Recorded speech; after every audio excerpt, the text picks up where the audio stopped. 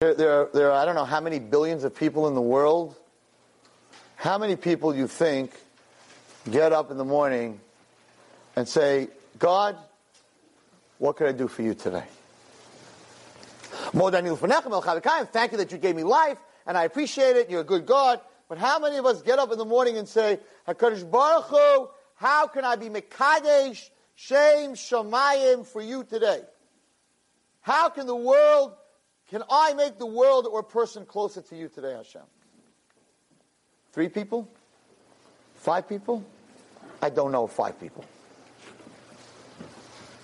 And that's all HaKadosh Baruch Hu wants. He says, I want to live in you. I don't want to live in your house. And I don't want to live in your shul. And I don't want to live in your base medrash. You're willing to be in the base medrash. And you put mezuzahs in your house. But I want more than that. I want to be with you.